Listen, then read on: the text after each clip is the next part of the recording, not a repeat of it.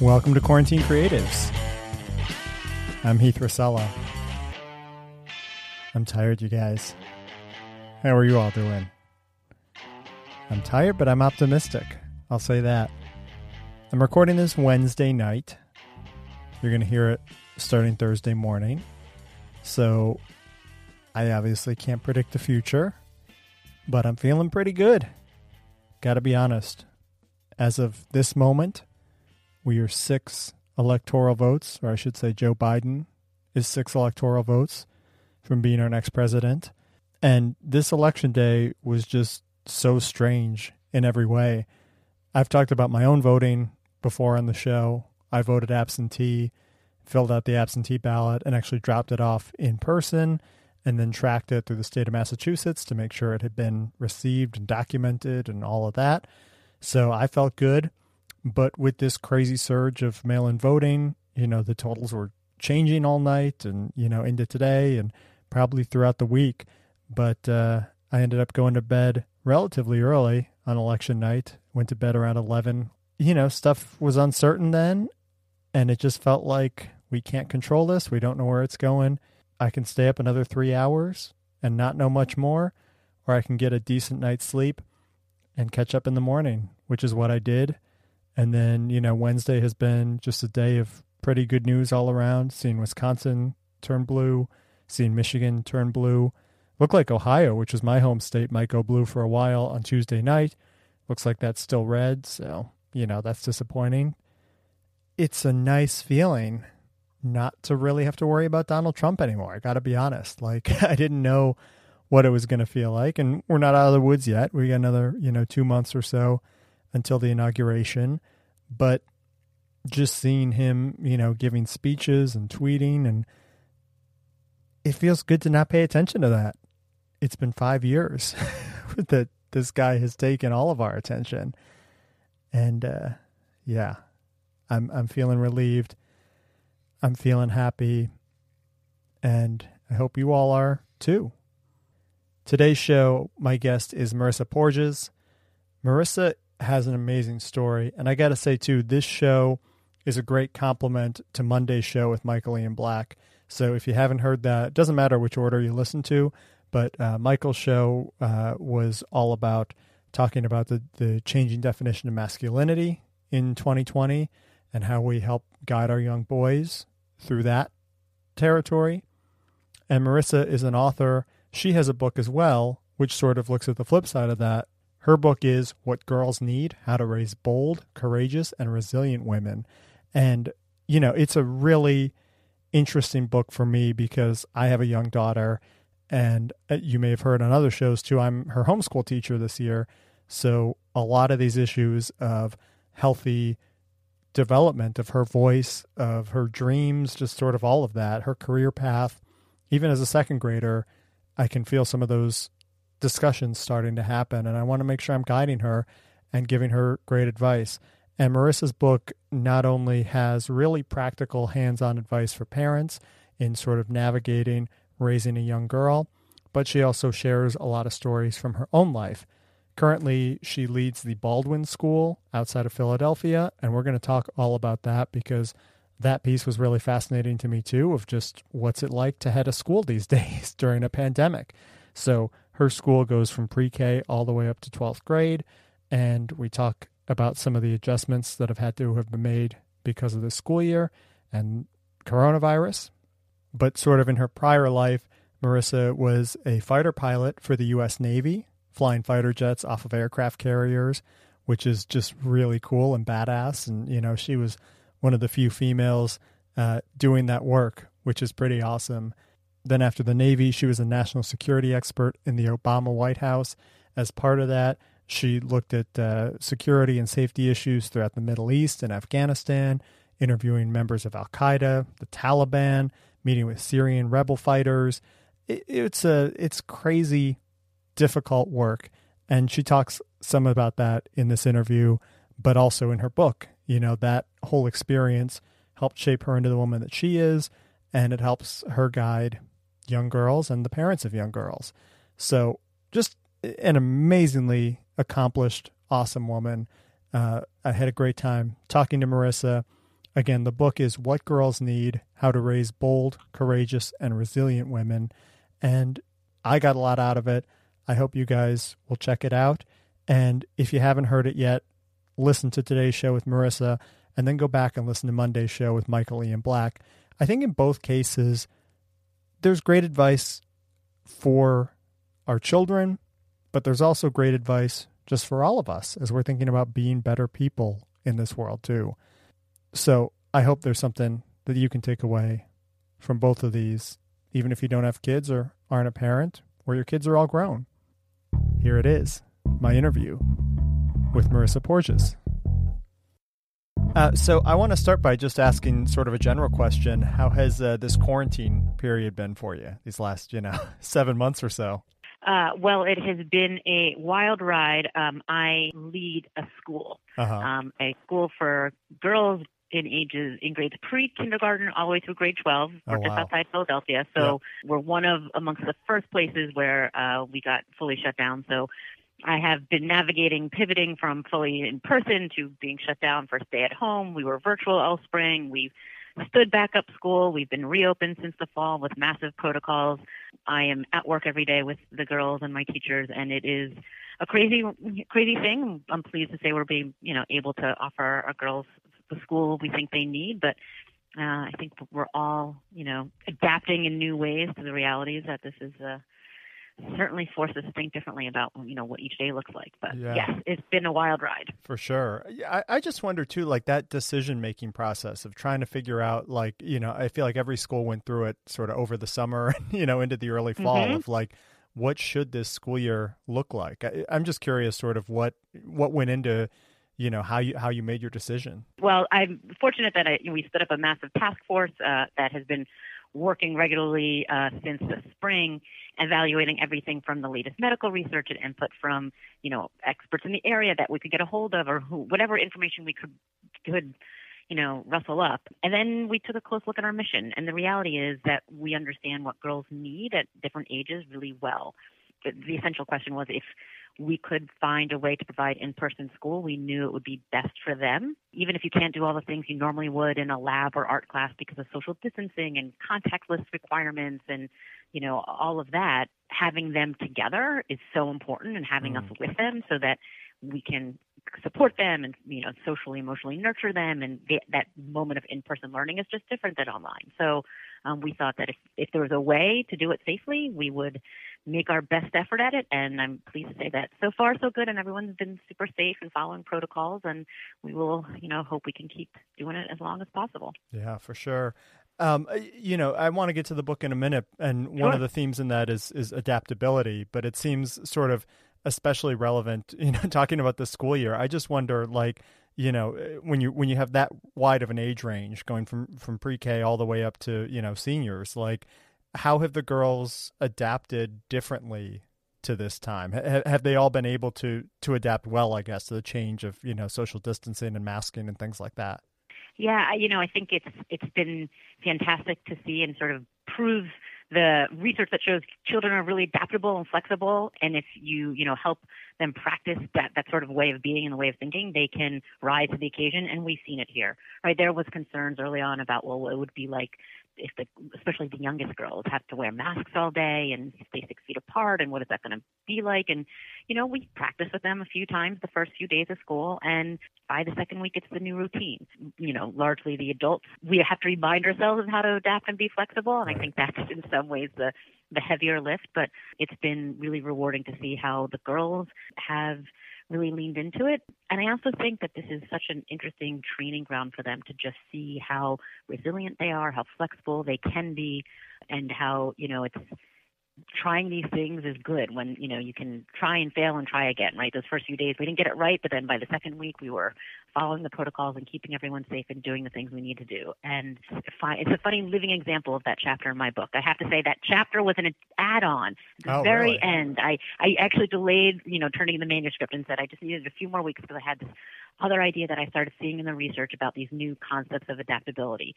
And so literally, a couple months before the pandemic, so this is pre-pandemic, of course, because the book that just, it came out recently, the publishing cycle takes a while. Right. And lo and behold, a couple months later, we were all struck with adapting in such a formidable way. It was kind of both fortuitous and completely crazy. So Right.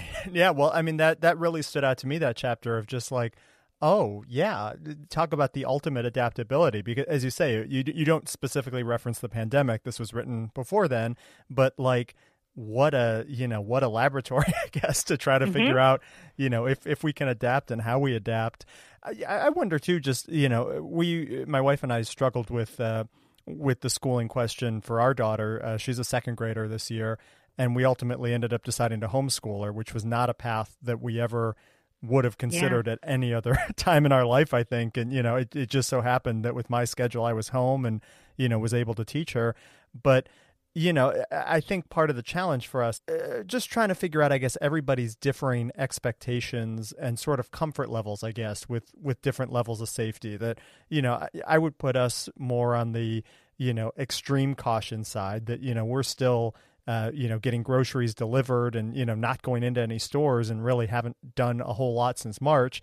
But there are people at the other side of the spectrum that are, going out to eat 3 or 4 times a week, having vacations and like, and I don't want to invalidate or judge anybody's experience during this time. I think everybody has their own sort of comfort level, but when you have to bring together hundreds of families and try to, set a policy for an entire school building, I can imagine it just feels rife with conflict. How did you sort of navigate that piece of it?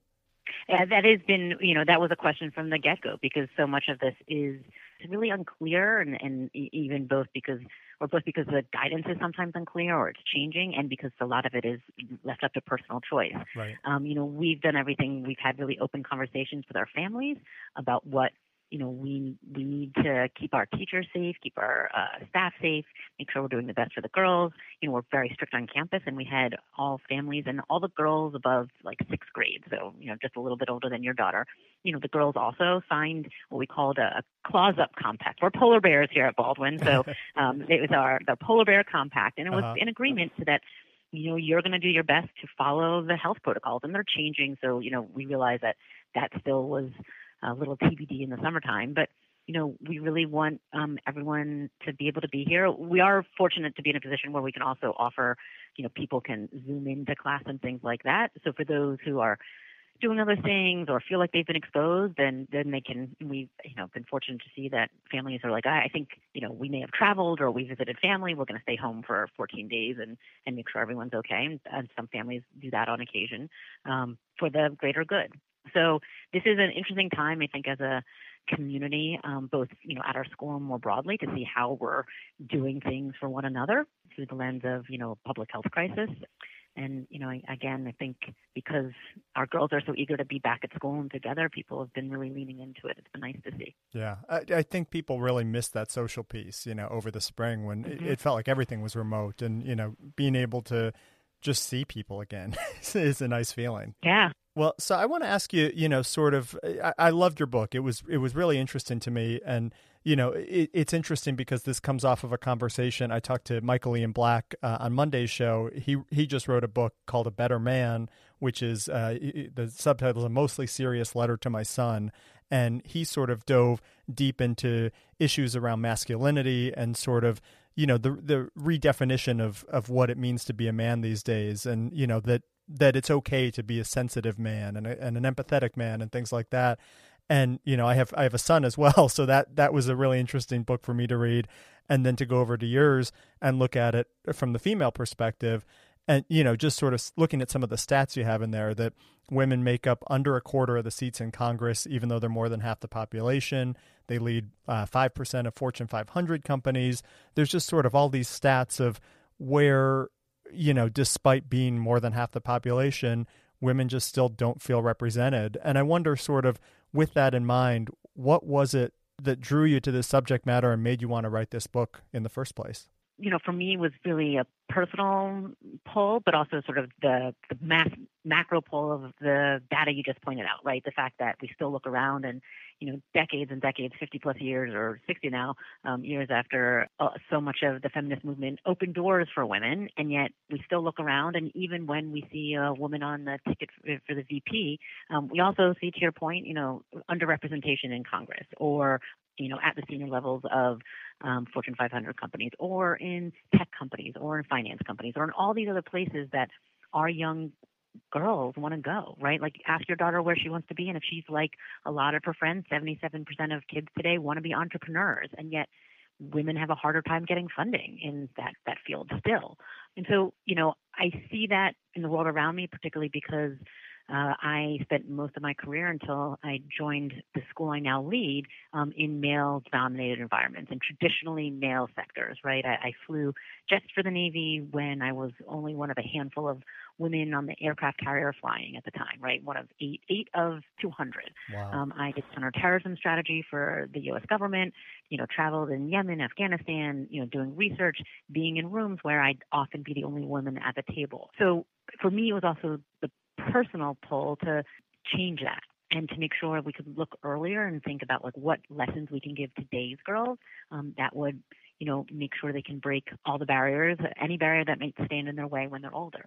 And that's what drew me to the job I now in leading an all-girls school, sort of a pivot. That's adaptability right there, right? A pivot in my own life. And so it really came from the combination of those two, a desire to sort of, if I can help the next generation, even with my stories and the lessons that I've learned from research, I hope I can. Yeah. Well, it's interesting too, just sort of thinking about those structural issues that are in place and sort of the underrepresentation of women across many fields. And I just wonder, like, if, there's not a lot of this in the book, but I guess sort of if you've looked into sort of the history or just, I guess, how we got to this point. Like, as you say, there was such a, second wave feminism in the 60s and 70s that really helped push us in a better direction. And I think if you ask most people, they would probably say, yeah, of course women should have these jobs. But why is there still that lag?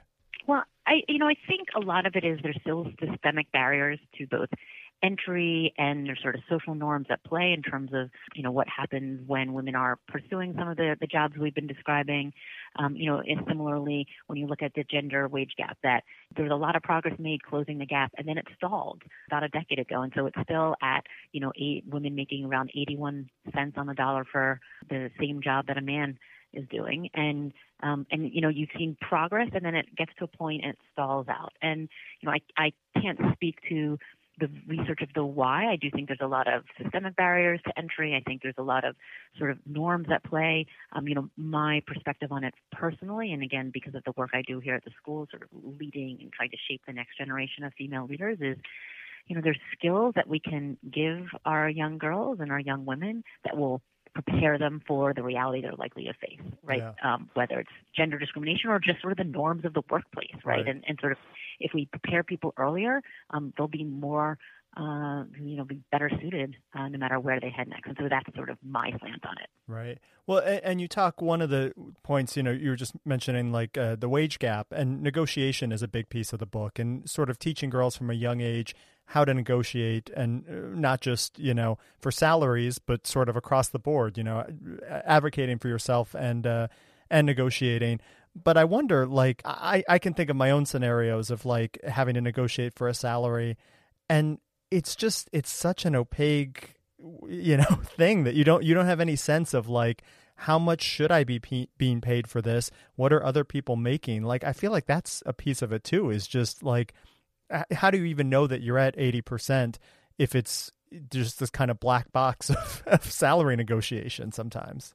100%, right? It's a black box. And yet, research shows still men, by and large, navigate that black box a little more effectively than women. Uh-huh. When receiving job offers, studies have shown about 50% of men ask for more money compared to only 12% of women, right? That's like the opening negotiation, that salvo where you're supposed to ask for a little more because the opening offer is a little low, yep. Right? And so whether it's that, just training women to know to ask, or the fact that, women have fewer mentors by and large, statistically speaking, than men, and yet we know it's mentors who to make that opaque box a little more transparent, to share with, this is the salary. Oh, push them a little further. Oh, ask, the key to negotiating is maybe asking for something other than salary, but benefits, right? Yeah. All these tricks of the trade. So some of it is strategy, but some of it's just tactics. And, I can remember the first time I realized I was being paid less than my male peers at work, right? It was my first job after I left the Navy, and I was, working myself to the bone in a job, my dream job in the Pentagon, right? Handling counterterrorism strategy and just feeling like I was really serving in a really great way. And so it hadn't occurred to me that I should be negotiating harder for my salary or sort of pushing for benefits. And a year in, randomly someone from HR mentioned something, that a benefit I literally had not been receiving and everyone else had. And then I dug into it further and I realized I was also underpaid by like a couple pay scales, even though I had more experience and a graduate degree and other things. Wow. And I just looked around and thought, wait a minute, like how did I not know to ask, right? That baseline question. And I think, again, because research shows it's true, and for men and women, such an important, strategy to practice over time. It's just something that I think we should all have conversations earlier and earlier, because, you can start those asking for more at your first job, right? You may not get it, and that's fine, but you then build a muscle memory to ask. Yeah. And so it's just having these sorts of conversations with our girls that I think is incredibly important. Yeah. And I feel like that is a piece of it too, of just the act of asking, that like, they can always say no, but I feel like, and even I encounter this myself, of like, well, if I ask for, $2,000 more, then they're going to say, you know what, get out of here. You're not the guy for the job. And like, you're in the chair for a reason, like you've gotten this far in the interview process. Like the worst they can do is say, no, actually, this is our best offer.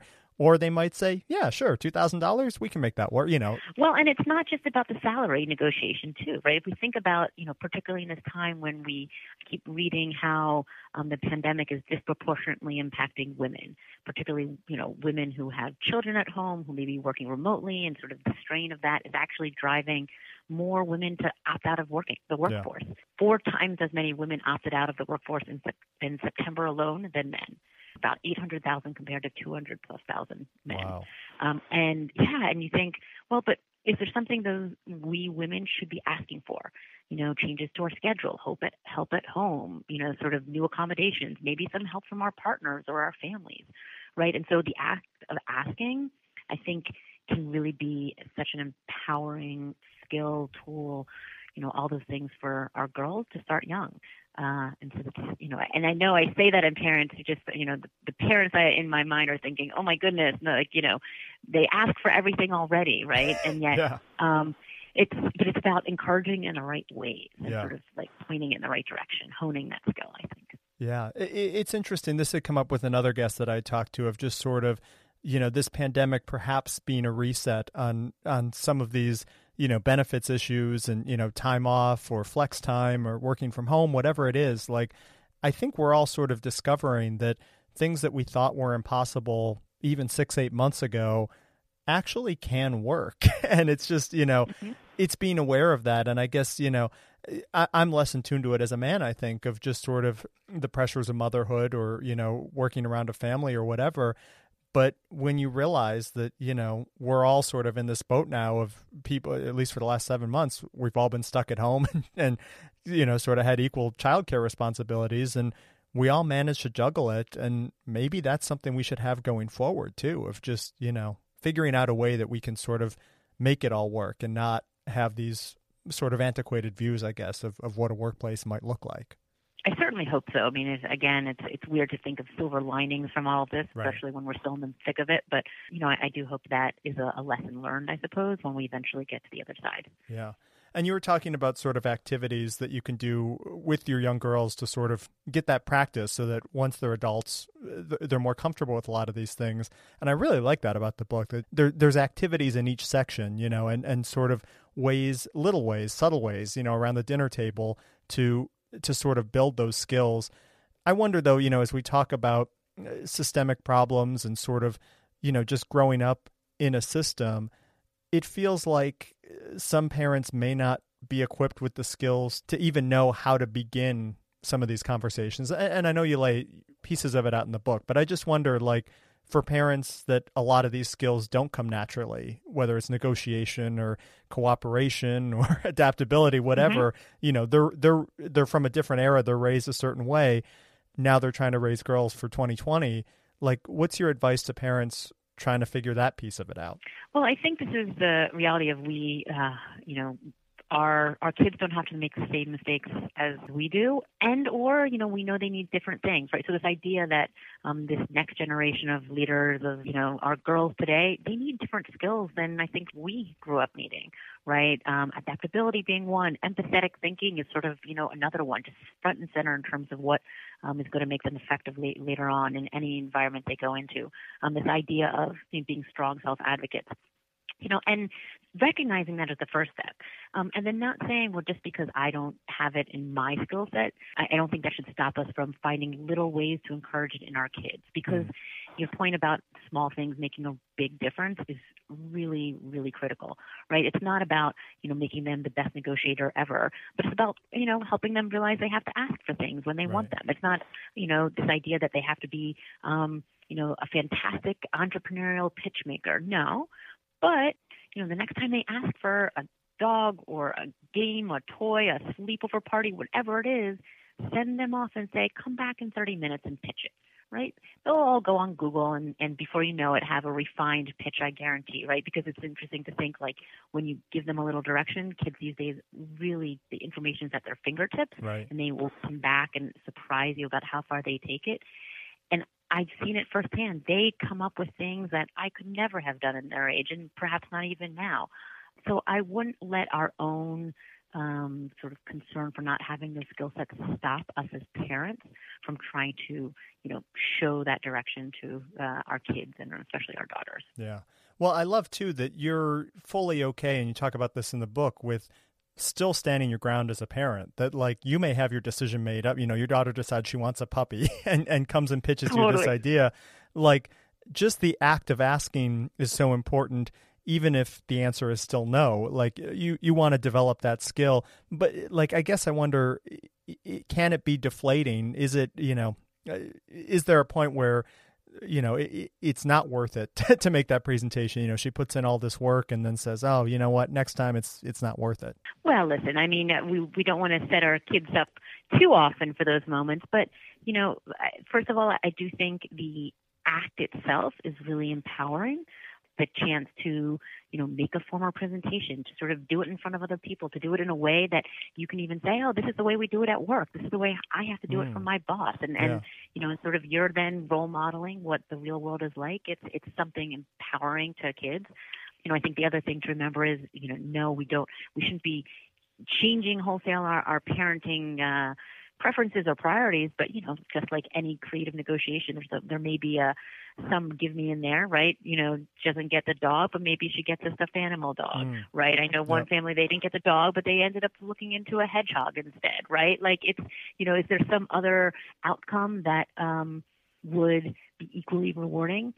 Or even if it's just the grown-up conversation that ensues that said, yeah, you did a really good job and I'm proud of you. This is why a dog isn't in the cards, right? I'm allergic. It's expensive. It's, it's the pandemic and we can't manage it right now. Yeah. All those things are actually the moments when our kids, especially our girls, really practice this, practice the things that they'll lean back on when they're adults, and they love it. Right. And then, I've seen it happen here. The pitch deck idea came from two girls who came to pitch me an idea for selling cookies on campus last year. Yeah. And I knew they'd already gone to the head of their sort of section of their dean for their classes. They've already sort of run it up the system, and I was going to be the last person that said no, because they'd already heard no along the way for a number of reasons about allergies and, sort of other sort of very adult reasons why it wouldn't work. They still wanted to pitch it, and they came in and they did. And I, explained to them the reasons why and sort of why it wouldn't work. But then I validated their effort. And you know what? They didn't bat an eye, and they just kept going. So I do think it's, and it was fun for them in the process. Yeah. I wonder, too, you brought up this issue that it feels like women in the workplace deal with a lot of sort of mansplaining or, being interrupted or, coming up with an idea and then a male colleague repeating the same idea back. And you actually cited these issues happening as early sometimes as middle or high school. And it's just interesting to me, I guess, because I like to think of this younger generation as a lot more enlightened, certainly than I was, and, definitely more so than my parents were. But some of these issues still kind of persist in a way that it's almost unconscious. Like, how do you begin to sort of unravel that stuff and learn those new behaviors of, just being more respectful, I guess? Like, where does it come from for the boys and the girls, and how do you get around it?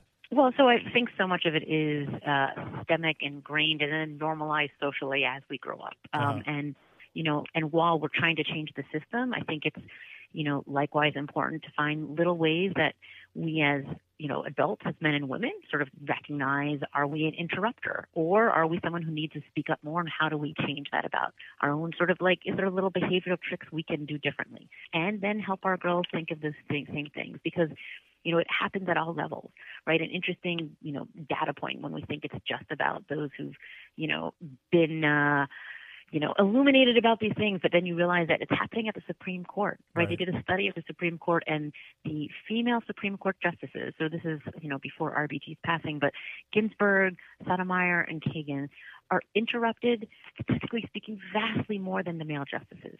66% of all interruptions are just interruptions made against the three Supreme Court justices, the highest court in the land, and they are getting interrupted by men in the room. And you ask yourself, why? I think there's so many things that go into that. And so then my thought is, well, is there something we could do tactically or strategically to help empower girls and women to just speak up for ourselves, to advocate for ourselves? And I do think this is where helping our girls practice from an early age the act of speaking up, giving them tools that make them feel personally comfortable speaking up. And that looks different for different kids, right? Sometimes, we see our girls speaking up by raising their hand and sort of voicing their thoughts. Some of them prefer to do it in writing. Right now we see, interestingly enough, that via Zoom on video, it looks different. Some of the girls who speak up in class are less likely on video or remotely, but other girls who are more quiet sort of prefer that mode, right? But then you think, well, can that be a tool that, we all, when we know ourselves, use in the real world differently? Right. And then, for the men listening and sort of those who work with women or sort of, recognizing what the dining room table looks like, make sure your daughter's speaking up as often as your son. Make sure that, when you're at a restaurant, she's ordering for the family, not just you or your son or the men around the table. It sounds odd to say, right? Because it seems a real simplistic way of doing it. But again, the act or the practice of using your voice is something that it sort of seeps into their psyche. And then later on in life, it is something that they're comfortable with, right? Yeah. And the great example I have from school is one of the most proud moments I had as a school leader, and it came out of something that was horrific in so many ways, but it really made me glad for how we empower our girls to advocate for themselves. And it was two of our students were at a nearby campus and were sexually harassed on their way. It was dusk. It wasn't even dark out yet. They were walking back to the parking lot, and two employees of this campus, not our campus, but a neighboring one in the area, and, started getting catcalls, comments on their body, crying after them. And they were frightened, right? 16, 17-year-old girls. They ran back to their car. One of their moms was waiting for them. And so first you say, okay, they protected themselves. That's great. But it's what happens next that I was so proud of, right? They got in the car and within an hour emailed the president of that school, explained exactly what happened, reported it, and then asked very pointedly, is there sexual harassment training for your employees? We'd love to discuss your next steps. And within a day, they were sitting with the head of security and the head of HR and the president of this school to talk about it. Wow. And that's not something that happens, right? Only 1 in 4 harassment incidents at college campus are reported because most women don't feel comfortable speaking up. I think it's something I would have had a hard time doing when I was their age, for sure. Yeah. And so then it begins asking, well, how do you get girls to that spot that when they're 16 or 17, they feel comfortable? And I do think, again, it starts in these little moments early on where you help them practice the act of speaking up. Yeah, it's interesting because I feel like that is an issue that comes up again and again. And, we sort of saw this with the Me Too movement of, sexual harassment, sexual assault. You don't really touch on it explicitly in the book. There's not a section devoted to, how to deal with unwanted attention or something like that. Do you feel like that's still a necessary conversation, or do building some of these other skills, as you just cited, sort of help inform that issue as well? I think it goes hand in hand. I think they're very much related, and I don't speak to it specifically in the book, but I do think, that the title of the book is about, what girls need, how to raise bold, courageous, resilient women. And I think boldness, courage, and resilience are the sort of the three of the big things that women need and that I needed in my own career when I was facing unwanted advancements or, otherwise felt like there was harassment or discrimination that was sort of coming at you front on. So I think, that goes hand in hand with the self-defense training and, other stuff as well. And of course, changing the system so that the system is different. And then, speaking to young boys and young men and men about what it looks like through their lens.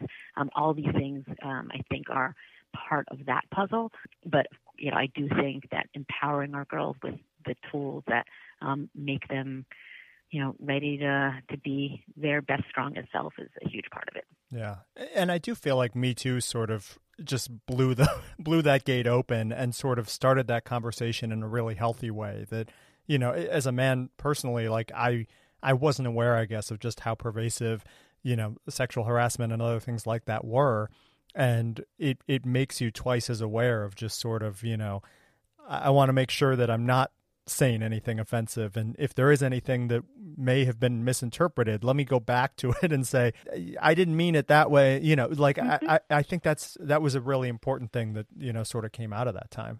Yeah, just so we're all self-aware and trying to bridge the gap, right? Yeah. I think it's just about like making sure we're all being our best, men and women, boys and girls, and I think it's helpful to also recognize again where there's still a bigger gap remaining for girls, or also where they may have the advantage, where sort of some of their natural ways of being can really be their edge. And if we think about it in those ways, it sort of, again, is this, really empowering moment for young girls, I think. Yeah, for sure. I want to go back for a second, too, to sort of the mansplaining and, interrupting issues and all that. And as I was reading your section on that, a recent event just sort of stood out, and that was during the vice presidential debate when, there were maybe 3 or 4 times where Kamala Harris specifically just stopped and kind of looked at Mike Pence and said, "Mr. Vice President, I'm speaking," and just sort of waited to regain the floor and continue with what she was saying. I just wonder sort of if that moment stood out to you as well, and sort of what message you think it sends to young girls. Oh, I think it stood out to so many women everywhere. Yeah. It stood out to me as somebody who's been in moments like that and not had that response, right? I can remember, one, it's definitely a moment of a bit embarrassing moment for me when I finally made it to the West Wing of the White House, sort of one of the pivotal moments in my career when I was working there, and I had my first meeting with then President Obama, and I didn't say a word in the entire meeting. I literally sat there and let the men in the room talk about national security issues that were my areas of expertise and sort of things I'd been working on for years. And I didn't realize until I left that I hadn't been interrupted, but I just had let myself go quiet, go silent. And if you can't guess from our conversations, not typically how I am, right? That's not what I think I am. Yeah. And I'm so, I had the good fortune, and the book explains a little bit like how I recovered and sort of bounced back and what that looked like the next time I had my moment with the leader of the free world, talking about ISIS and, on the way to his waiting presidential limousine, things like that. But that moment sort of came to mind when we were watching the VP's debates, right? And I think so many women also, I talked to colleagues and friends and other, folks here at my school, saw that as an example of how we all want to be. And it's sort of, I do think finding role models like that, particularly a Black woman who can, stand her ground in such a way that is clear and forthright and unemotional, but powerful, right? It's a great example for our girls to see. And they'll all do it in their own ways, right? There's very different personal approaches to sort of holding your ground in a room like that. But I think it made us all smile. Yeah. I definitely felt the weight of that moment of like, oh, this isn't just about this one little exchange. This is, decades worth. And she's speaking for millions of women right now, which it was really powerful.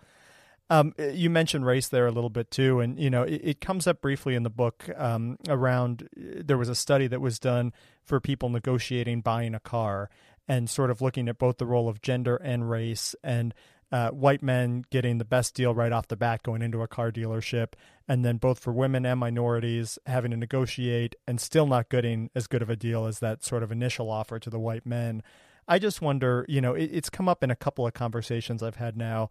The intersection, I guess, between gender issues, racial issues, class issues, like how easy, I guess, is it to separate just the gender piece from this, or how much just sort of, all the systematic oppressive pieces, entangle with each other here?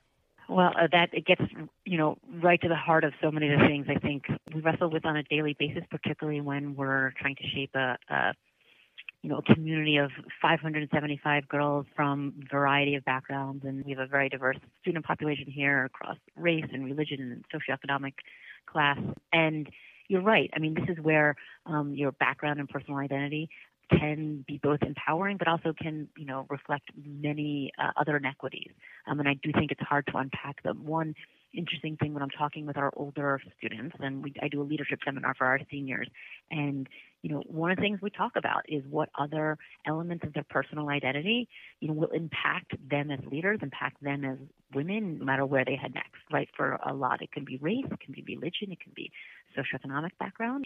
For me, and this is a sort of a slight diversion, but for me, I'm Jewish, and I spend a lot of my time working and doing research in the Middle East, where being an American woman and then an American female Jew is actually a couple layers of a roadblock, particularly when dealing with Muslim countries and Muslim government officials, or in my instance, I was actually interviewing members of Al Qaeda, right? And so this idea that a group that was formidably opposed to so many basic elements of who I was, and we haven't talked about empathy here, right, yet. I know that you've touched on it in other of your podcasts. I want to bring it up because I do think there is a role here for our empathetic thinking that really gets to the heart of how we understand our own position in relation to others, and how we can, empathize with the barriers that others may be facing. And I think that can be so empowering, particularly when we're thinking about how to help those who have layers of systemic inequity that we can't even imagine ourselves, and that speaks, of course, to race and class issues that I think we see here in America every day. Yeah. Well, and the empathy piece is definitely, I've heard it a lot, as you say, but it's also one that you bring up a lot in the book. And, as you're talking about like interviewing members of Al Qaeda and things like that, obviously you're bringing your empathetic side to it and trying to see things from their point of view. But you also shared this story of, sort of this is an ex-Al Qaeda member that you were interviewing, and sort of him showing empathy back towards you. And I wonder, just like, that feels like the best case scenario, but I'm sure there's times where you're in a tough situation and you're doing all you can to be empathetic, and the person across from you is just not there. Like, I wonder how you handle situations like that. Yeah, I mean, that was a positive outcome to the story, and the details are in the book for those. You'll get to that chapter. But you're right. I mean, this is where we have to put our trust in others, and it does require, it's the downside of being vulnerable. It, of course, is much more difficult when there's more systemic barriers than not. Yeah. And this is where I think there's two thoughts that come to mind in terms of how we prepare our girls and our colleagues even, or sort of young women, to face these moments. One is that, yes, to your point, the power that comes with being vulnerable often comes when the person you are with or being vulnerable with accepts the vulnerability and returns it in kind, right? Yep. So that's, the starting point. And yet it on its face sets you up for success. Right. So, and it does so when you have a team beside you that will support you. Yeah. Right. And this is where I think, building particularly for our, minority colleagues and friends, or for young women who will be facing sort of greater barriers to entry wherever they head next, building a team around them so that when, to your point, it doesn't work out, they have something to fall back on, right? It's still the safe environment that, again, we think we're giving our girls at school, but it's a version of that later on in life. And, when I think back to that story about the young woman who reported the incident of sexual harassment to, the white older male president of the school, they did so knowing that they had the support of their parents. They did so knowing they had the support of teachers, right? Yeah. They hadn't turned to them yet, but they were confident that they had a quote-unquote team around them. And I do think that's something that, we can build for all our girls. Yeah, that's huge. I want to end it sort of, we've been talking about huge issues and sort of big structural right. issues. But again, what I loved about the book was just sort of these little takeaways, and that realizing that, especially if you start young, there are just little things that you can do. And even, you cite like playing a board game that helps build healthy competitiveness, or, just reading a fictional book, a narrative fiction, it can help build empathy, just, sort of things that we should be doing as parents anyways, but like there's a reason for them, and that these skills will come back later in life if you build the foundation early. That was one of the big takeaways that I took, was just the importance of sort of developing those skills and activities early on. Yeah, and I do think it's that, small things have a big impact lesson, right? And so, it feels so unwieldy to think about how we build resilience and courage and boldness in our girls. But when you break it down into not just how do we help them advocate for themselves or be more adaptable or be more empathetic, but into actually things you can do every day in a little way, right? Again, reading fiction, playing certain games, talking about certain things in your own day when you're at home around the dinner table, things like that have a lasting impact. And so it's not about being perfect parents or even being, doing massive things differently, but every once in a while, thinking about sort of these tricks and tools we can give them. That's what I think is incredibly impactful. All right, Marissa Porges there. Go check out Marissa's book, What Girls Need: How to Raise Bold, Courageous, and Resilient Women. It's on bookstore shelves now, or you can read it digitally on all your digital e-reading devices. You know what I'm talking about. Those things. Those computer things. And I mentioned it on Monday's show as well, but I'll give it a plug here. I just launched a new newsletter. The second issue will go out this Sunday, and it's going to recap this week's shows and also add additional links, additional information, things, to help enhance the show experience. So if you enjoy Quarantine Creatives, or if you find that you just don't have time to listen to every episode, but you'd love a summary of sort of what's interesting in each one, go check out the newsletter. It's for you. Probably the easiest way to sign up is to just go to my homepage, which is heathrasella.com. There's a link right on the homepage there to enter your email, and you'll get the newsletter right in your inbox every Sunday morning. So please sign up for that. And if you enjoy the show and if you enjoy the newsletter has an option for paid supporter. You certainly don't have to do that. I make everything available for free. But again, if you're enjoying the content, please feel free to subscribe through the newsletter. It's a great way to help support the mission here. All right, I have new shows every Monday and Thursday. Hopefully by Monday, everything will be defined. Maybe by the time you're hearing this, things will be defined. I'm at Heath Rasella on Twitter and Instagram. Drop me a line. Have a great weekend, everyone. Stay safe.